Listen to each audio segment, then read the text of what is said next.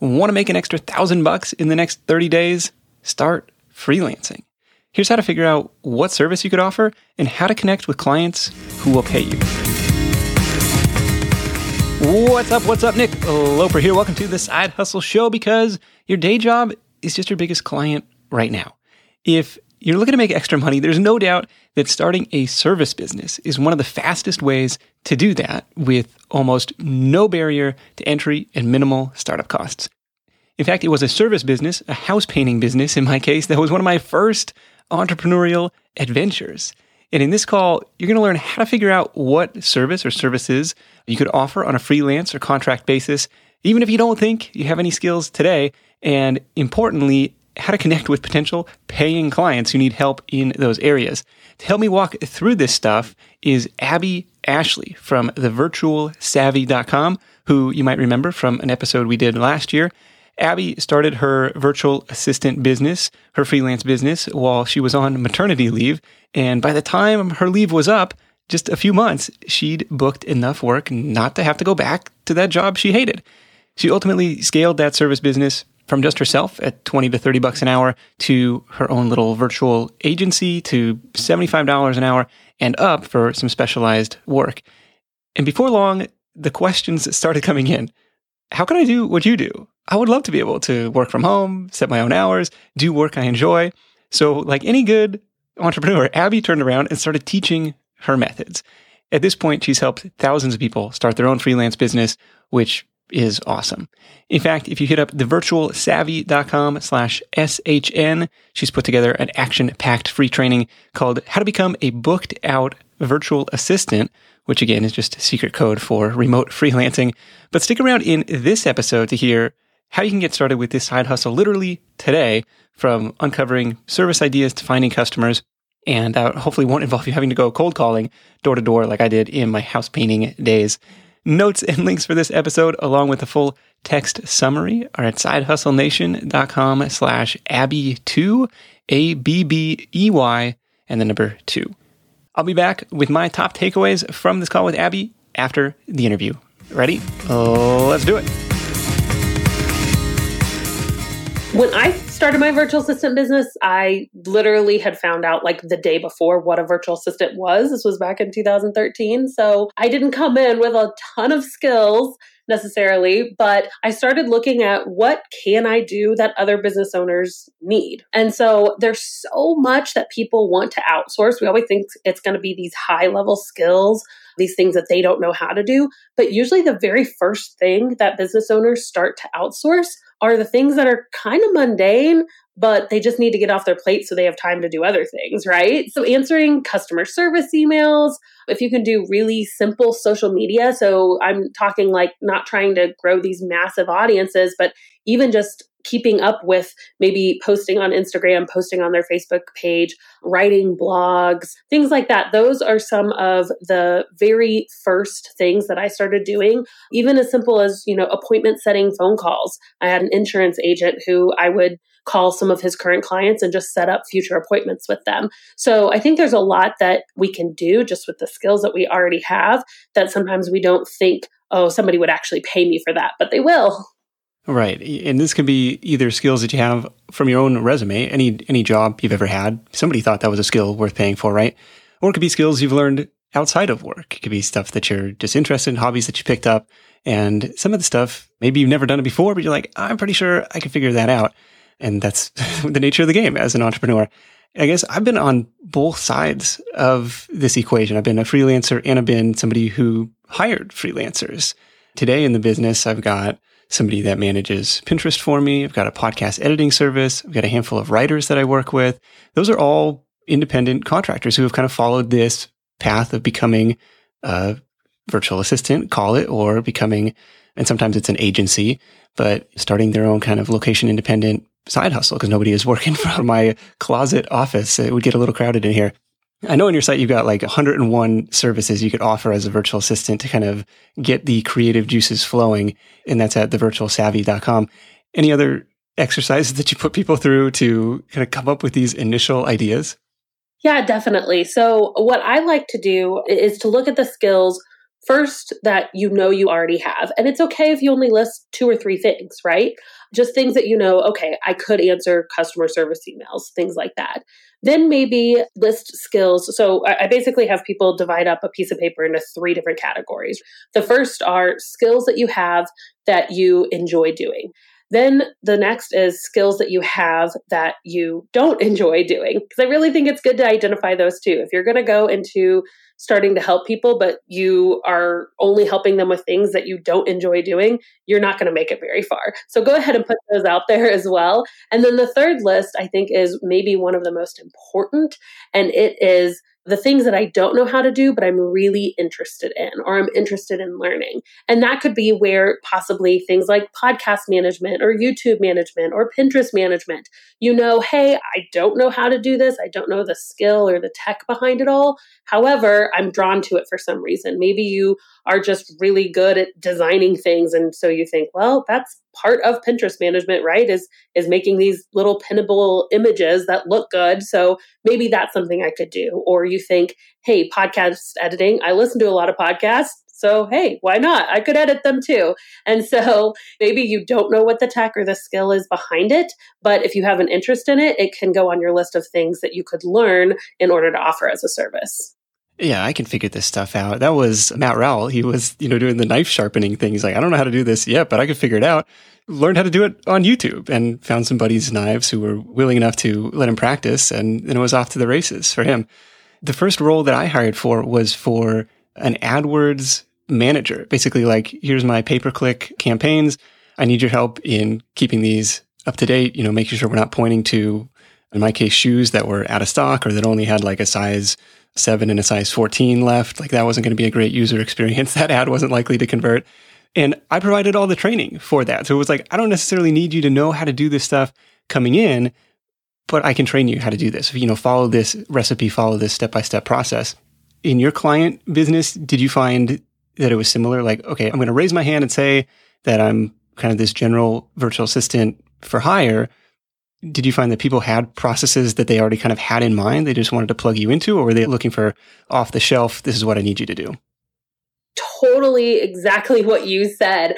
That was my experience time and time again. I really like the idea of starting as a general virtual assistant, unless if you already have a specialized skill. So if you already know how to do podcast management, by all means, go and call yourself a podcast manager and let that be your top skill that you can scale, right? However, if you don't, make a big list of things that you can do, because what's likely to happen is exactly what you said. Someone will hire you to just kind of be a general VA, but when you go into their business, a lot of times, whether it's a good system or not, they already have some sort of system. They have a way that they've been doing this all along. And again, it might not be the best system, but sometimes it is, and they can just train you on the system that they already have in place. And then you can continue to maybe improve it. So I found that a lot of times it was, hey, I just need you to pick up on this thing that I've already been doing and maybe increase it, maybe make it a little bit better of a system, but just continue on with what I've already been doing so I can have more time. That's really your goal at the end of the day, is to free up some of the time that they have so they can go on and do higher level items. Absolutely.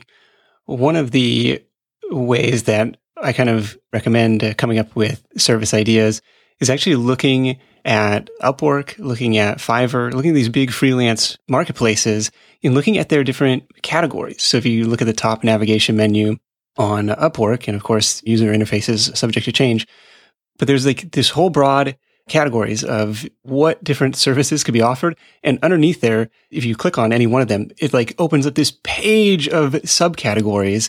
And you're going to find yourself seeing like, well, shoot, I could do that. I could do that. You kind of build your list that way. And the same thing on Fiverr. And what's interesting about Fiverr is you can click through on each of those categories and subcategories and see specific gigs that people are offering. Like, I will do X for this dollar amount and different pricing packages. It's really interesting to see what other services are out there and say, well, shoot, I could do that. Not necessarily that I want to compete on Fiverr or on Upwork, but like using that as sources of inspiration. Now, going back to your 3 categories, it was column 1, skills you enjoy, column 2, skills you don't enjoy, which I think is really important because it's like, okay, I can do this, but the last thing I need is a second job, a side hustle that I hate. And third, the skills that you don't know how to do just yet, but you're interested in. And that kind of aligns with a similar format or structure that I've used in the past. I called it the intersection method, which was column 1, skills that you know how to do. Column 2 was interests or hobbies outside of work. And column 3 was kind of your network. Like, who do you know? And that's kind of transitioning into how are you going to connect with clients?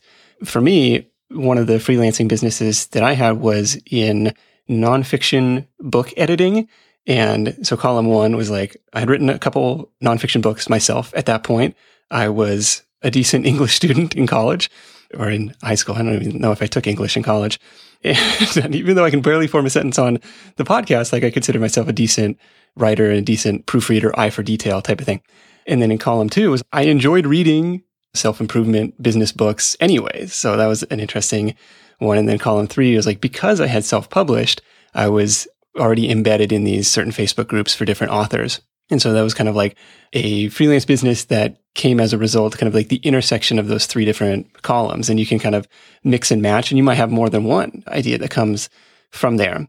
But maybe we transition to this point about connecting with customers. I know when we first talked on the podcast last year, it was not anything online. It's like, even though the business is going to be location independent, the business is going to be online, it was just going to local in-person networking events and connecting with clients that way. Yep. So I think there are, oh my goodness, there are so many ways. The need for virtual assistants, the need for just outsourcing, especially people to outsource to remotely, I think is just going to continue to increase. So this is definitely still the time. I think it's a good time when you see that, okay, I have a group of 30,000 virtual assistants. This thing is obviously starting to catch on. But at the same time, we're still at the point where you can say, hey, I'm a virtual assistant. And someone will say, what's that? Like they've never heard of it. I feel like that's like the perfect intersection of the time to jump on something when it's starting to catch on, but not everyone has caught on. Yeah, we'll plug the Facebook group for a minute. It's the Virtual Savvies. So facebook.com/groups/VA Savvies. Again, 30,000 people in there. A cool, supportive community that you built. Yes, totally. There's tons of people you can connect with there. We post job opportunities every day inside of that group. So that's actually one really awesome way to find clients. Oh, nice. Yeah, pretty much almost every single day we're posting a few jobs inside of that group. So just by being in that free group alone, you can be exposed to remote job opportunities. It's totally free. We post them there for the people who come to us and say, hey, where do I find a virtual assistant? We've got plenty of them for you. And if you're on that side of the equation, you can hit up thevirtualsavvy.com/hire and kind of fill out the form there. And I imagine those are the requests or those are the inquiries that end up in the Facebook group. Exactly. Yes. We've talked a little bit on the previous podcast about looking at just your local network. And I'll say this first. If there's people that you know, most of us know one small business owner, talk to them first. The relationships that you've already formed, those are going to be the best people to at least let them know about your business. Even if they're not ready to hire you, they very well probably have other small business owner friends. They have a network if they're a small business owner. So just let people know what you're doing, because that's one of the best ways to just get kind of that word of mouth marketing started. We have people all the time that will, one of my very first projects inside of the course that I teach is to reach out to friends and family. Even if they're not small business owners, just let people know what you're doing, right? And people will say, oh, I did this and nothing really happened. But then 2 months down the line, they get one of their biggest clients because their Aunt Sue was at the grocery store and ended up talking to somebody, right? I think that it's something good to put in place just because it really could come back later and help out your business. And it just kind of gets us in the practice of telling people, right? A lot of times I think we're just scared to tell people what we're doing because we're like, well, I haven't got a client yet. I'm not really making money from this yet. Should I even tell people? What if it flops? But just start telling people what you're doing, because that word of mouth really will find its way back around. And that goes into a lot of the local networking meetings, right? Like go to those local meetups, go to your local chamber of commerce, things like that. Just be in the networks with small business owners. But I think that can transfer online too. And so a lot of times those networks where people are hanging out are on Facebook groups or they are in LinkedIn groups. And so I think that spending time and building genuine relationships in those kind of platforms can be really good as well. Did you know that roughly half of Side Hustle Nation hasn't started their side hustle yet? If that's you, I get it. Starting and building a business is tough. It takes more than just an idea. There are tons of moving parts, and it's a bit like trying to assemble your airplane in the middle of takeoff. Thankfully, our sponsor Tailor Brands is helping Side Hustle Show listeners make that leap and make it all a lot easier. Their comprehensive platform guides you through every step, making sure you have everything you need all in one place. Think of it like your behind-the-scenes partner for things like LLC formation, licenses and permits, getting an EIN, setting up your business bank account, bookkeeping and invoicing, insurance, logos, trademark protection, and a lot more. Tailor Brands helps you handle it all seamlessly. And to get you started, Side Hustle Show listeners get 35% off Tailor Brands LLC formation plans when you use our link. That's tailorbrands.com/side hustle. Tailor Brands, like a tailor for your clothes, TAILORBRANDS.com/side hustle. Start your business journey today with the help of Tailor Brands. When you're hiring, it feels amazing to finally close out a job search and hit the ground running with your new hire.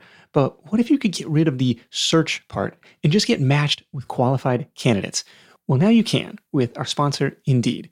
It's simple. If you need to hire, you need Indeed. The matching and hiring platform is trusted by over 3.5 million businesses worldwide to connect with great talent faster.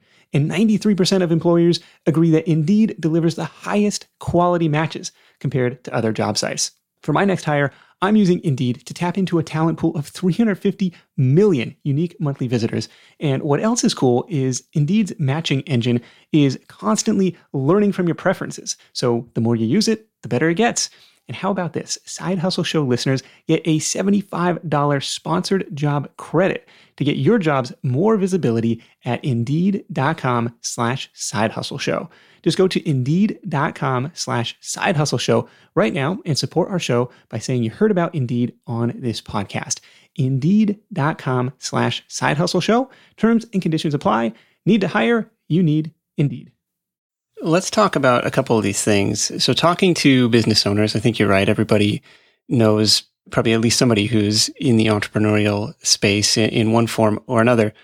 How do you frame that conversation in a way that's not immediately pitchy? Right. I think it does depend a little bit on your level of the relationship. So if this is a friend, they're just going to be excited that you're finally starting a business, right? Sure. They're like, well, welcome to the dark side. Exactly. Entrepreneurs want more entrepreneur friends, and they get really excited when their friends start businesses. So I think that depending on the level of the relationship, you can just let them know, hey, I'm finally doing it. I'm finally starting a business. And it can be as informal as that. And you don't necessarily even have to ask them to be your client right up front. I don't think that that's always needed. One of the really great things is that when you start to talk about outsourcing and taking things off people's plates, most business owners are automatically like, oh man, I need that. Like, it's one of the easiest sells ever because you're not just trying to here's this thing this big package that I have that's maybe something you would want to do someday. Most people are like, get rid of some of these little tasks off my plate. That's exactly what I need. So a lot of times it does sell itself. So definitely if that's the type of relationship that you already have, just go at it like that. If this is more of an acquaintance or just somebody that you've met one time, I think it's okay to set it up as something that's a little more formal. Maybe just ask to take them out to coffee and again, engage in just a conversation of, hey, here's the business that I've started. I thought of you because, compliment their business, talk to them about why you enjoy their business, their product, whatever. And then just, hey, it's just something to keep in mind. I'm not a pushy salesperson, and maybe some people are more aggressive in their sales than I am. I'm a really big fan of forming relationships. So taking somebody out to coffee, sending them a letter in the mail, doing an email and just asking them, hey, how's your business going? That's definitely more my style when it comes to sales. And it has worked in the past, at least for me, for my students, just really building genuine relationships. People know what you do. They'll know what your services are through that. And when the time is right, they'll hire you. Yeah. And even through these in-person networking events or through these conversations, you can frame it as somebody who's curious, like in your business, what are the biggest pain points right now? Both John Logar and Dane Maxwell from the foundation on the podcast shared this whole kind of idea extraction process. And they were ultimately looking to solve those problems with software, but like, hey, you could solve the problem with your own service in the near term. If you had a magic wand, what would this look like? What are you spending the most time on today? John shared the story of like, hey, I'm calling you up because you're a leader in the industry. If you have 5 minutes, I want to get your take on the biggest problems facing your industry, or some framework like that. And I thought that was an interesting way to go about it, just to get somebody talking. And, if they can open up, you say, well, hey, either I might be able to help you out myself, or I might be able to, point you in the right direction, or it just might be, hey, that's interesting. That's some inside knowledge. And then to the point about letting people know what you're doing. I think the big distinction to make here is not necessarily selling to your own network. I mean, if you get clients that way, fantastic, but really tapping into your network's network, because it starts with this one-to-one thing. And I've totally been there, like not wanting to tell anybody about my business because it's like, well, who are you to start talking about that? Or who are you to do that? And it's a really vulnerable thing, but it starts one-to-one.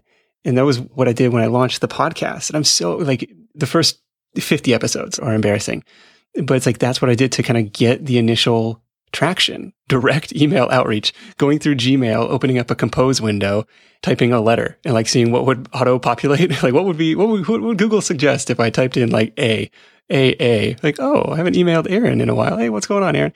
I just started this thing. Any other ideas on the client side, or have you had any other students of yours having success in other ways? There's one other thing that I really enjoy too, and that would be something that I call high-end client targeting. I'm a really big fan of this because it landed me my biggest client back when I was a VA. And it's basically when you identify somebody that you would really love to work for. So it's not always, sometimes this can happen if you already have chosen what your skills are going to be, what your services are going to be, or maybe you're just starting out and you're like, man, I don't really care what I do for this person. I just really want to work for them. And I think that that's where a lot of my clients will start as well, is that they will find just a person and they'll just start paying attention, right?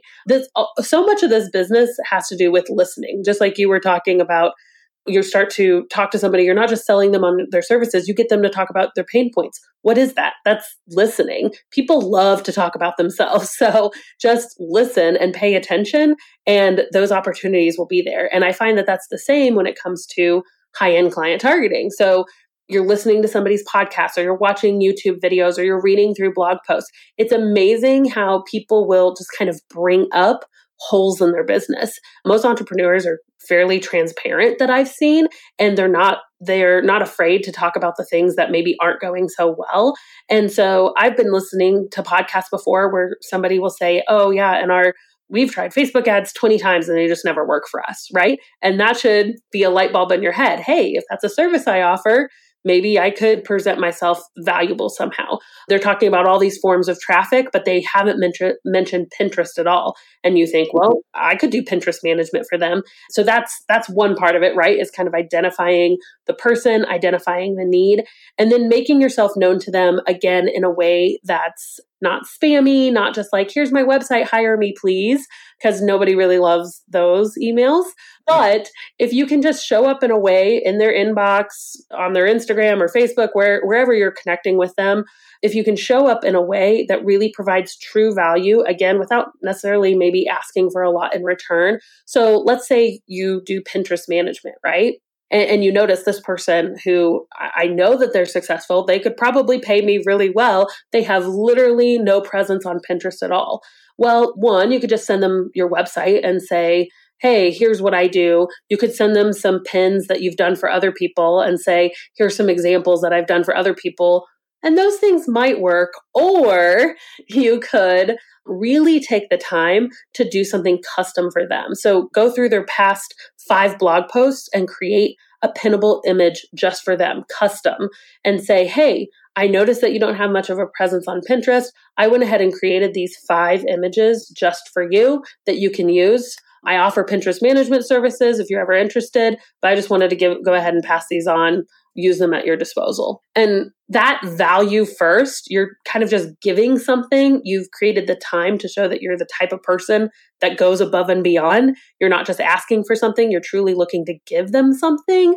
I've seen this work really, really well. And again, it doesn't always turn into a job, but it does turn into a relationship usually. It puts you in their mind. So maybe they are not looking for a Pinterest manager, but you better believe if their friend is looking for one, another business owner, they'll say, "Ooh, I actually know someone who emailed me just the other day," right? So this is another really cool strategy that I've used. It was one of my biggest clients I got using this exact strategy. And it's one of my favorite to implement because it's fun. It's fun to reach out to the people that we really admire.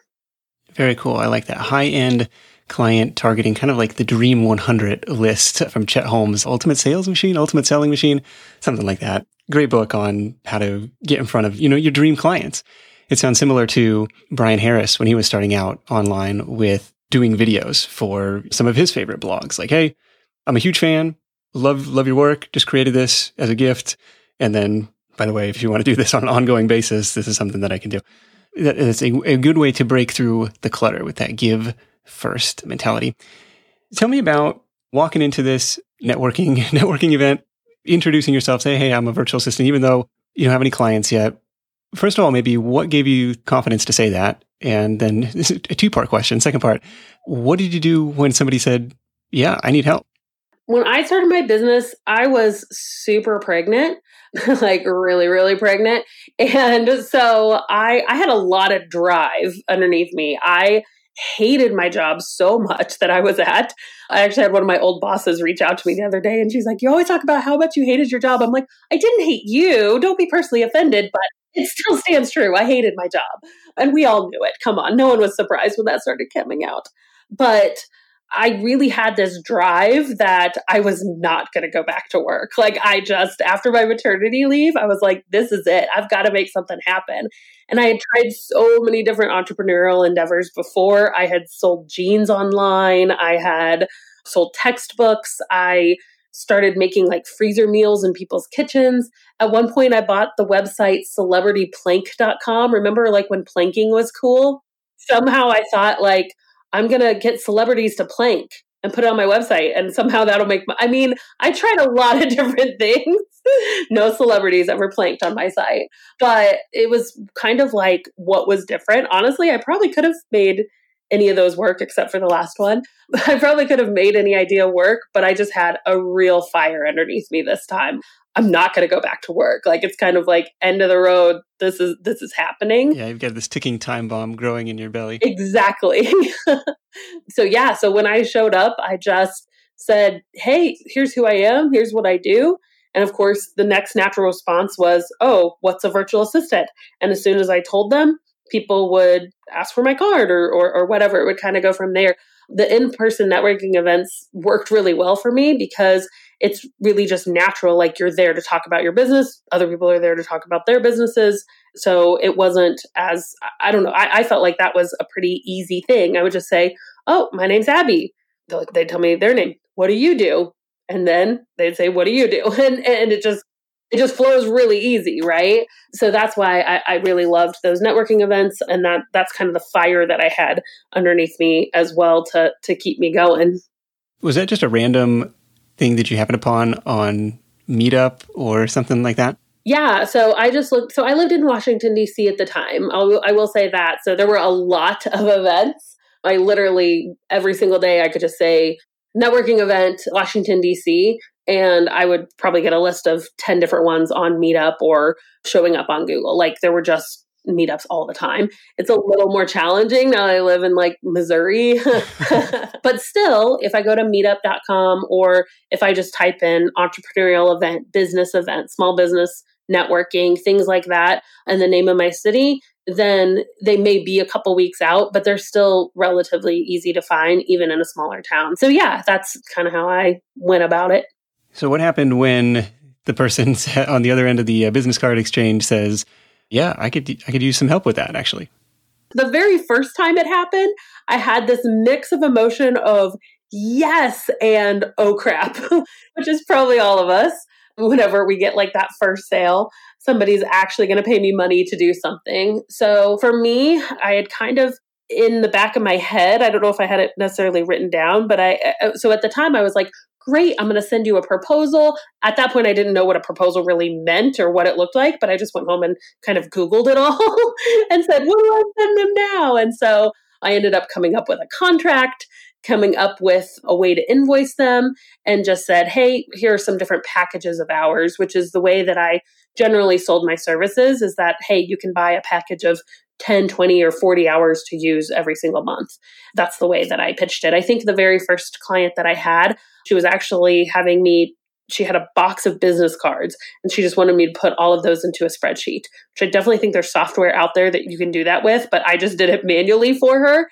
And so she just said, I think she said, I'll pay you $150 to do this whole box. And I was like, yes, whatever. It was my first paid client and I got it out of the way and then we were good. So that's kind of the way we went about that one. But then from there on out, I kind of decided, okay, I'm going to do these packages of hours.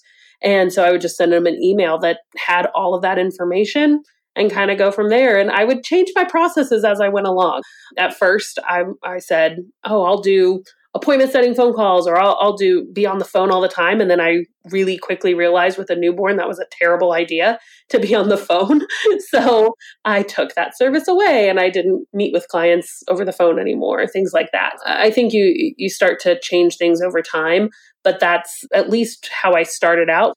I think everything's a draft one, right? I didn't really know what I was doing. I didn't know how to invoice. I didn't know how to package my services, but I said, I'm just going to do it this way for now and let it be a draft one. And then over time, I came up with better drafts. Yeah, absolutely. That was your number one tip from our show last year. Ship before it's perfect. It applies to so many different businesses. I was going to ask about the pricing and package setup. So how did you determine, first of all, the rate? And then, well, I guess we'll start there. Like, how did you come up with the pricing rate for your service? So I had looked at what other virtual assistants were doing. I think that that's a good sign that your service will sell. It's not the only sign, but a good sign that your service will sell is if other people are doing it, right? So I just looked up to see what their packages were structured like, and thought, okay, for me, I worked backwards a little bit. I knew I had a full-time income to replace. And so I thought, okay, I can work about 20 hours a week. Was what I was hoping I'd be able to do at least. That's very optimistic with a newborn. Yeah.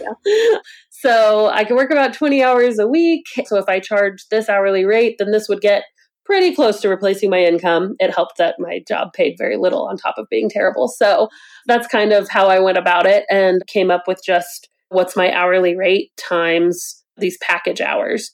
And so for me, I think I started at about $30 an hour, which was pretty in line with what I was seeing other general virtual assistants charging. Some charge way less, but I had looked into, okay, I know I'm going to have to pay this much in taxes and all of that. And that's what seemed worth it to me. So even still, I recommend general virtual assistants not go below $20 an hour if they're doing an hourly rate to start out with, just because after paying taxes and office equipment and things like that, you still want to make sure that you're making more than minimum wage. So yeah, absolutely. Those quarterly taxes, they get you every time. If you travel a lot for work or for vacation, you might be familiar with that feeling you get knowing you're leaving your space unused for long periods of time and you're still paying for that privilege. But hosting on Airbnb means you don't have to leave your home sitting empty when you're away. Being an Airbnb host isn't just a way to earn some extra cash. It's a chance to share your space and make a guest's vacation all the more memorable. You might be thinking, maybe my place isn't the right fit, but don't write it off just yet. Your potential Airbnb might be right in front of you. Whether it's a spare room or even your entire home, there's an opportunity waiting. Airbnb turns your home into a practical and even profitable venture.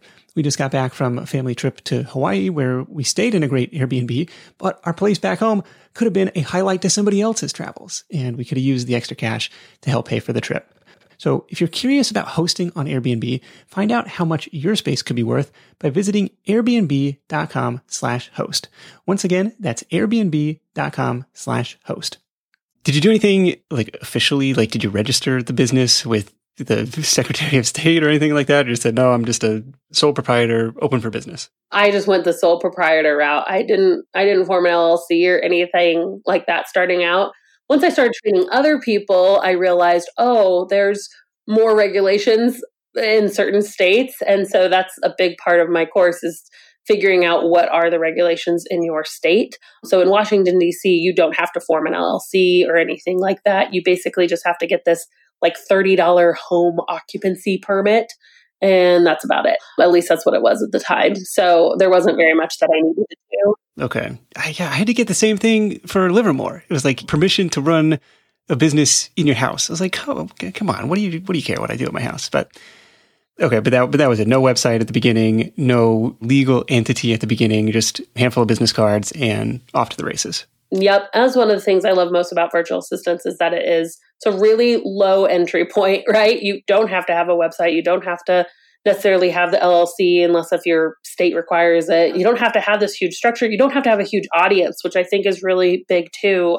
I'm now a course creator and I sell this online course. And the way I do that is by building a big audience, which means I have a big email list, which means that I have to pay for all these extra tools and all this stuff. And I love it. I'm glad that I'm doing it, but it's really awesome. Something like any service-based business, virtual assistants or graphic design or website design, whatever it is, there's very little that you have to do because your client acquisition is one-to-one, right? You only need a few clients to really replace your income. You don't need a huge website or a lot of traffic coming to it and things like that. It's one of the reasons I just love the service industry so much, especially whether people want to do that to replace their full-time income, or a lot of times people will do it while they're building something else, right? Somebody's started a blog and they eventually want to make a lot of affiliate income from it, but it's going to maybe take some time or it's going to take traffic or it's going to take paid ads or whatever. But the service industry, it's one-to-one, right? You could sign one big client and that could be $3,000 a month and replace your income. I just love it. Yeah. And a lot of times, you can learn these skills and practice these skills on somebody else's dime in a lot of ways, and then turn around and do it to grow your own thing. If you so desire, that's one expansion opportunity. I know you've talked about raising your rates. I know you've talked about adding subcontractors or team members under you. I know you've talked about creating kind of a productized package where, for X dollars a month, I'll do this on a consistent basis for you. What do you see as the leveling up game in the remote freelancing in the virtual assistant space for people who are like, yeah, but it's still trading time for money? It is trading time for money. But for a lot of us, it's trading time for money while you're sitting on your couch or not doing that 2-hour commute. So a lot of times it's like, okay, how do I level up just where I'm at in life right now? How could this get a little bit better? Because we'd all love to have that like passive income stream that's making us $1 million a year while we sit on the beach. But a lot of times there's steps to get there. So I do think that starting out with the trading dollars for hours, that is the way that most of us honestly probably need to start, just so we get our head in the game. We know what this really takes. We know how long things take us. But then eventually, like you said, those examples, most of my students end up forming kind of a little mini agency. That's the direction that most of their businesses have gone, where they offer a couple of high-end services and then they have 3 or 4 people working under them to fulfill most of those services. So you turn into more of like a project manager than the person actually doing the work yourself. So that's how most of my clients evolve. Most of my students evolve their services is by forming those little really niche specific mini agencies in a sense. How many people did you have underneath you at your peak? I grew to 4. So I didn't have this massive 20-person agency. I worked really well with a team of 4 people. It replaced income. I mean, that's still a lot. That's a lot of people to manage. Yeah, I guess so. Yeah. I mean, they were all very like part-time contractors, but it worked really well for me. Most of them, honestly, this is another little like nugget I'll put out there, because I found that when people are ready to start subcontracting, what they'll do a lot of times is go and like find other virtual assistants to work underneath them, right? So like, okay, how do I find another VA to be my subcontract VA? But the best contractors that I found actually weren't virtual assistants at all, had no intentions of doing their own business. They were just like my other mom friends or college students or people that had good work ethic, but didn't necessarily want to start their own business. Because the problem with hiring other virtual assistants to be your subcontractors is that the really good ones will eventually get all their own clients and won't subcontract for you anymore. Yeah, I remember it was Kai Davis, like way back in the archives, he said, are you selling your time or are you selling results? So it's like this tricky balance to be in between selling yourself as the expert, like, look, I know how to do this service better than anybody else. I'm going to get it done. And then trying to transition to be like, well, so I'm actually not going to be doing it anymore. I'm going to have this person on my team who I trained, they're going to do it just as well or better than me. That's the balance to strike with clients and in that conversation on the agency side. The Virtual Savvies Facebook group, again, facebook.com/groups/VA Savvies, very large and growing supportive community of other people doing the remote freelancing thing. If you hit thevirtualsavvy.com/SHN for Side Hustle Nation, there is a free training that Abby has put together for Side Hustle Nation on how to become a booked out virtual assistant, kind of expanding on what we talked about here and some more ninja ways to try and find some customers for your new service business. Abby, thanks again for joining me. Always enlightening stuff. And I agree with you. Service is one of the fastest side hustles to get off the ground. Let's wrap this thing up with your number one tip for Side Hustle Nation. Give yourself some grace. I think that a lot of us start our business, or maybe we've started a lot of businesses in the past, and we just kind of beat ourselves up that they didn't go well, or that maybe we took the wrong step, we made a bad investment, whatever. This whole thing that we're doing, this whole game called life, is all just a process of us taking a step and then pivoting, taking a step and then pivoting. So don't be afraid to pivot. Don't be afraid if something hasn't worked in the past. Give yourself grace and keep moving forward. I like that one. Give yourself some grace. We've all had some failures, some missteps. I've had my versions of the celebrity planking website, so don't feel bad about that stuff at all. It's just, okay, time to pivot, time to move on to the next thing, dust yourself off. I really like it. Abby, thanks again for joining me, and we'll catch up with you soon. All right, my top 3 takeaways from this call with Abby. Number 1 is to go general first, niche later. This was surprising to hear because it's counter to the advice that's normally given by myself included. But Abby's argument made a lot of sense, I thought, especially for just starting out. And that was to go broad, to be open to the direction the client wants to go and to kind of let them steer the role that you're in. And in that process, you'll begin to figure out what work you enjoy, what work you're great at, the stuff you can do quickly. And on the flip side, figure out the stuff that isn't so fun, the stuff that is not so great to do. When I was doing my freelance book editing, I started out by saying, I'll edit your nonfiction book. But as I got into it, which was already semi-niche, right? I don't want to read vampire romance. But as I got into it, I ended up niching down to just business and self-development books because that's what I found myself enjoying the most. And that's where I felt like I could most constructively support the author. But it was the experience in going slightly broader at first that helped me learn that helped me define that. So general service offerings first, niche later. That made my top 3 takeaways just because it was different from what you normally hear and goes to show, of course, that there's no one right way to start a business. Takeaway number 2 is that service ideas are everywhere. And you have skills that are worth something. The vast majority of work that's getting done in the world today is not brain surgery. And that's not to say that specialized skills aren't valued, but for the purposes of a flexible freelance side hustle, I'm confident that you can get started. Like we talked about, half the time, the client is going to provide training. And at that point, it's more a question of personality fit, being top of mind, and being open to learning new things. Now, one thing that didn't come up in this episode, but often comes up in my conversations with would-be freelancers, is the objection that there are people in other parts of the world who do the same thing for a fraction of the price. How can I compete with that? The simple answer is don't. There's always going to be people willing to do the work for less. The customers you're targeting aren't the customers that are hiring those people. And that brings me to takeaway number 3. Clients are everywhere. This industry, the practice of remote hiring is booming. And it makes sense for so many reasons, like access to a global pool of talent, the flexibility, the overhead and infrastructure savings. I'm a fan, and not just because I work from my living room and my son's bedroom closet where it just wouldn't be feasible to have a team join me in my house, but clients are everywhere and the pie is only going to grow. I know I can't be the only business owner who doesn't care where my team is based, where they went to school, if they went to school. It just matters if they're fit and they do great work. In fact, I'm just realizing this over the last 10 years, I've probably worked with people from 6 different continents, a lean, mean global operation. And that's pretty cool to think about. No Antarctica teammates just yet, though. More and more business owners, I think, are coming on board with this remote work idea. So on top of that, there's some projections that say half the workforce is going to be freelancers over the next 8 to 10 years. So why not get some practice now?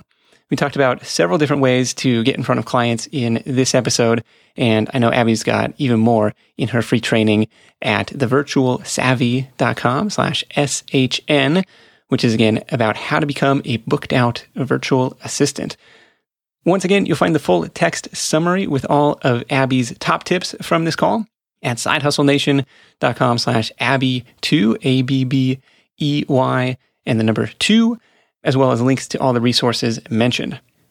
That's it for me. Thank you so much for tuning in. Until next time, let's go out there and make something happen, and I'll catch you in the next edition of The Side Hustle Show. Hustle on.